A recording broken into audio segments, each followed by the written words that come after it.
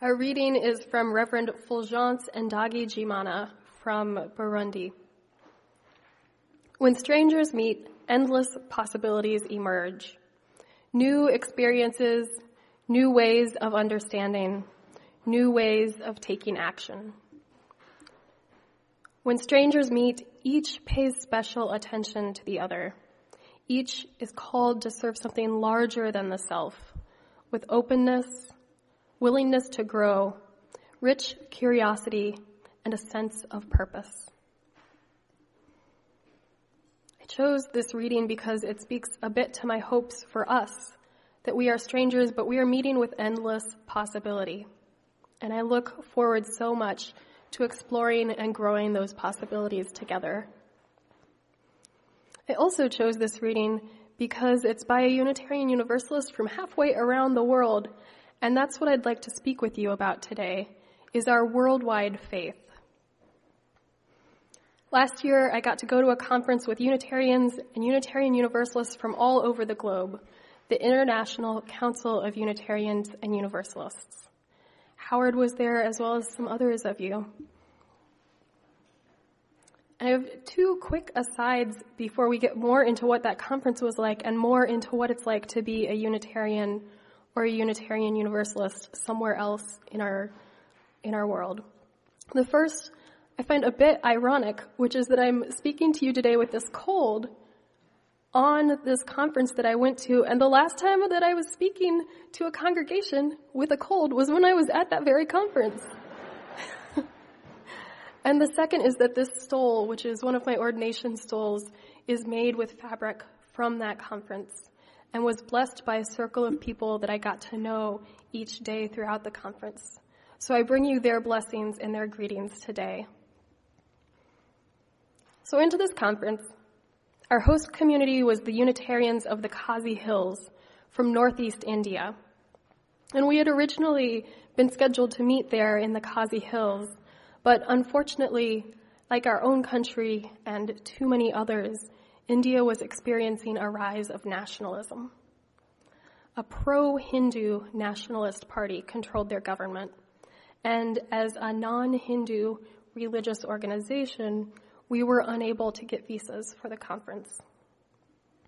So instead of India, we went next door to Nepal, and the Indian Unitarians came over and kindly hosted us there. Now, meeting a whole bunch of different people over several days gave me this sense of our tradition as a mosaic. If you think about Unitarianism and Unitarian Universalism all over the globe, I think of each country or region as a different stone in this mosaic. And each might be its own size, its own shape, with a particular glint or color based on who the Unitarians and Unitarian Universalists in that region are. But the mosaic itself needs all of the stones to be the mosaic, right? Now, throughout the conference, I learned a little bit about some of these stones, and we all together explored what the mortar is that binds us into this mosaic. What's the common substance that makes us one faith? So today I'd like to tell you about this mosaic. The first stone is the Unitarian Union of Northeast India. They were our hosts for the conference. The Indian Unitarian movement is over 125 years old. It was founded by H.K. Singh. Singh was raised under Calvinist missionaries, colonizers. As an adult, he came to reject the doctrine of damnation that they had taught him. He simply found it incompatible with the teachings of Jesus. After being introduced to older American Unitarian writings via British Unitarians, he started to correspond with these Brits, his contemporaries across the seas. And he took these ideas and his own ideas and melded them together. And with time, Indian Unitarianism took off. Today, there are about 10,000 Unitarians in India. And India, you've got the picture of the country in your mind, and then there's this little bridge with this northeast region up over there. Except for you, it's flipped. So you've got the picture of the country, and there's this little bridge up over here. And most of the Unitarians live up there in that Kazi Hills area, but there are branches all across the country in several cities. In some areas where there are lots of Unitarians, the anniversary of the church's founding is a public holiday. Can you imagine that? Having Unitarian Day? My friend Banjak Nabri told me about the worship services in the Kazi Hills. Some congregations have professional ordained ministers, but many are still entirely lay-led, perhaps enjoying periodic visits from regional ministers who travel throughout the district. Indian Unitarianism is a church of seekers.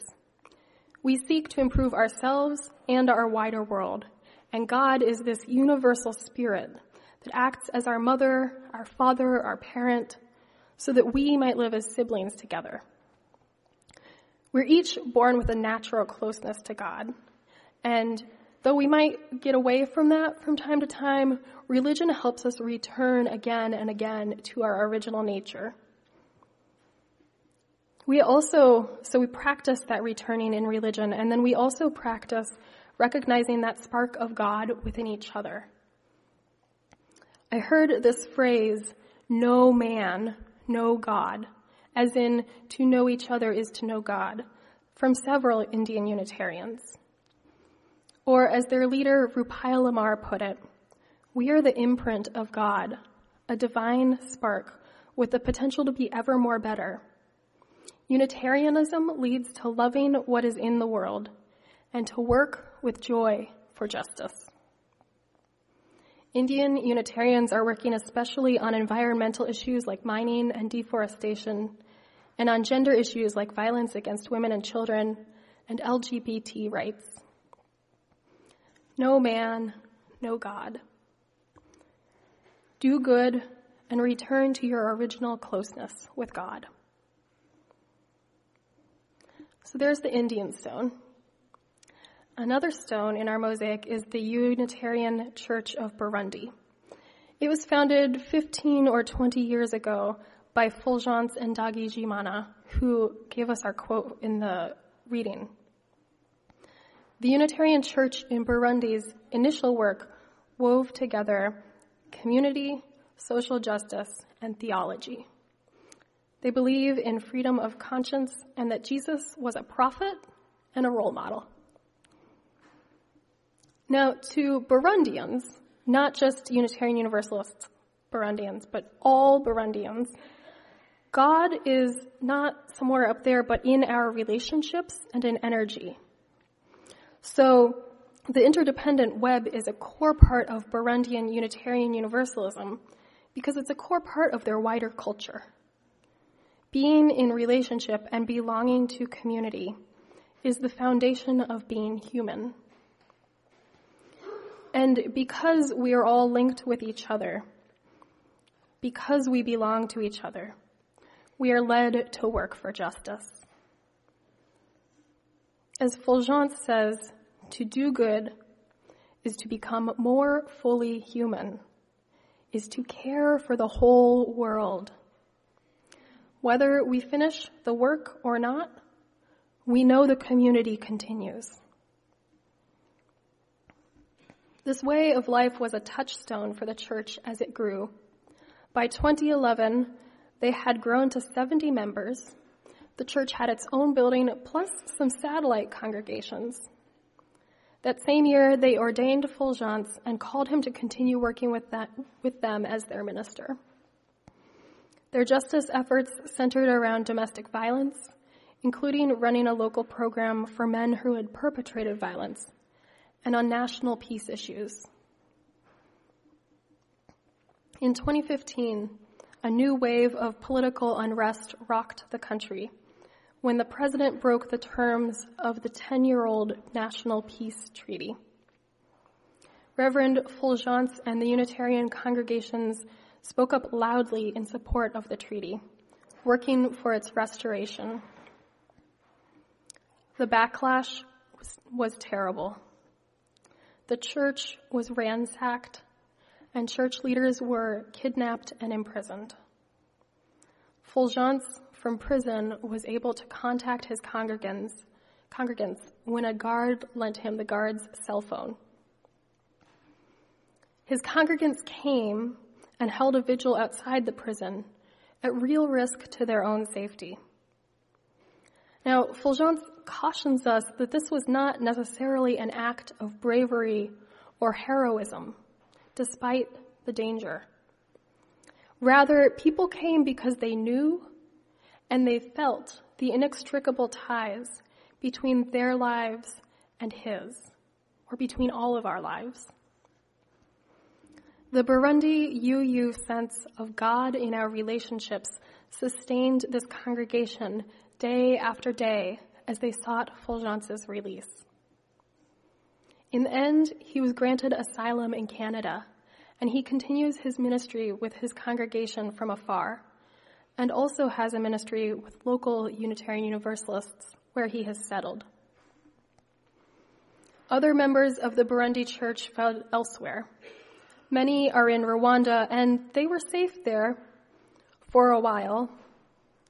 But then the Rwandan government tightened the legal definition of church, and they stopped recognizing Unitarian Universalism. As far as their government is concerned, we don't exist. The Unitarian Universalists obviously haven't gone anywhere, but they're not a church, and they can no longer legally meet as such.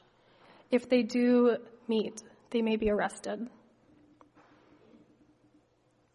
So most of the Burundi Unitarian Universalist members went into exile, if they could, many still continuing that journey.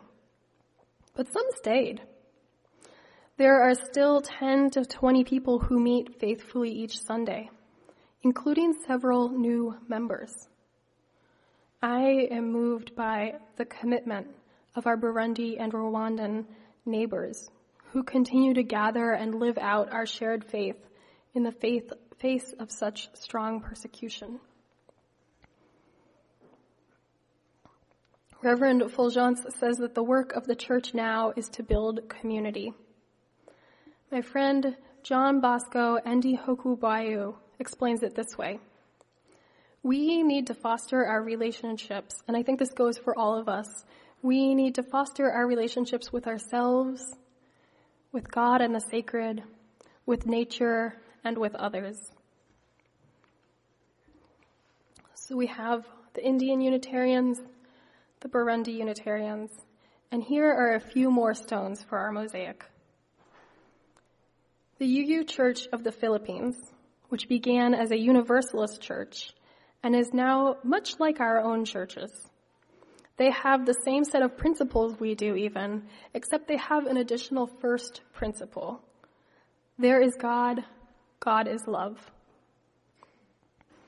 The Hungarian and Transylvanian Unitarians, home to our partner church in Székelykeresztúr. Yes. These churches are steeped in as I'm sure you know, churches there are steeped in 500 years of tradition, and they gave the Western world our first dictate of religious freedom in the Edict of Torda. The British Unitarian and Free Christian churches that uphold the ideals of freedom, reason, and tolerance. The Indonesian Unitarian Church, founded 20 years ago as a radically monotheistic Christian church. Now what that means is that they're getting back to what they see as the roots of Christianity. So they hold Sabbath and worship on Saturdays. They eat only kosher meat. Jesus and the Bible hold a special place in their religion, and they believe that each religion should have its own freedom of belief. And finally, our American Unitarian Universalist Association, which came from the merger, consolidation of the Unitarians and Universalists in 1961, and our neighbors, the Canadian Unitarian Council. We believe in the free and responsible search for truth, and that we are all connected in the interdependent web. So there are some of the stones in our mosaic, but what is the mortar that binds us together? Two things: love and justice. As Darihun Kriyam from the Kazi Hills in India put it, the thread that ties us together is love, and because we love, we act. The thread that ties us together is love, and because we love, we act. Each of our stones is a different shape, size, glint, but at the heart of our stones, and between and among all of our stones, is love and the belief that the world needs our love. So, to wrap us up, here's one more piece of the story of Burundian Unitarian Universalism and how we are connected to these cousins of ours across the miles. When Fulgence was in prison and his congregation was rallying, holding vigil outside his doors day after day, the Unitarians and Unitarian Universalists around the world, we rallied with them. People everywhere donated money to aid Fulgence and the congregation. Tet Gallardo, a minister in the Philippines, started a petition asking for his release and the congregation's safety. People from countries that had Burundian embassies called those embassies. In the end, Fulgence said what got him released was that the government had had too much hearing from Unitarians. But we recognized that we were bound together by our common faith and our common destiny. We were bound together by love, and we acted out of that love to try to bring about liberation. Our mosaic has these many stones bound together by love and by justice. We are one whole picture together. Unitarianism, Unitarian Universalism may look very different in one place versus another, but we are linked together and can still learn to love together. The last word goes to Diane Rollert, a minister in Montreal. You know her. Bound together by love. She's lovely, isn't she? Yeah. So she and I met at the conference, and she said this during the conference. Why else are we here but to show the world how people of very different perspectives could create loving community? May it be so. May we create and continue to create loving community right here. I am so excited to begin this journey with you. Amen.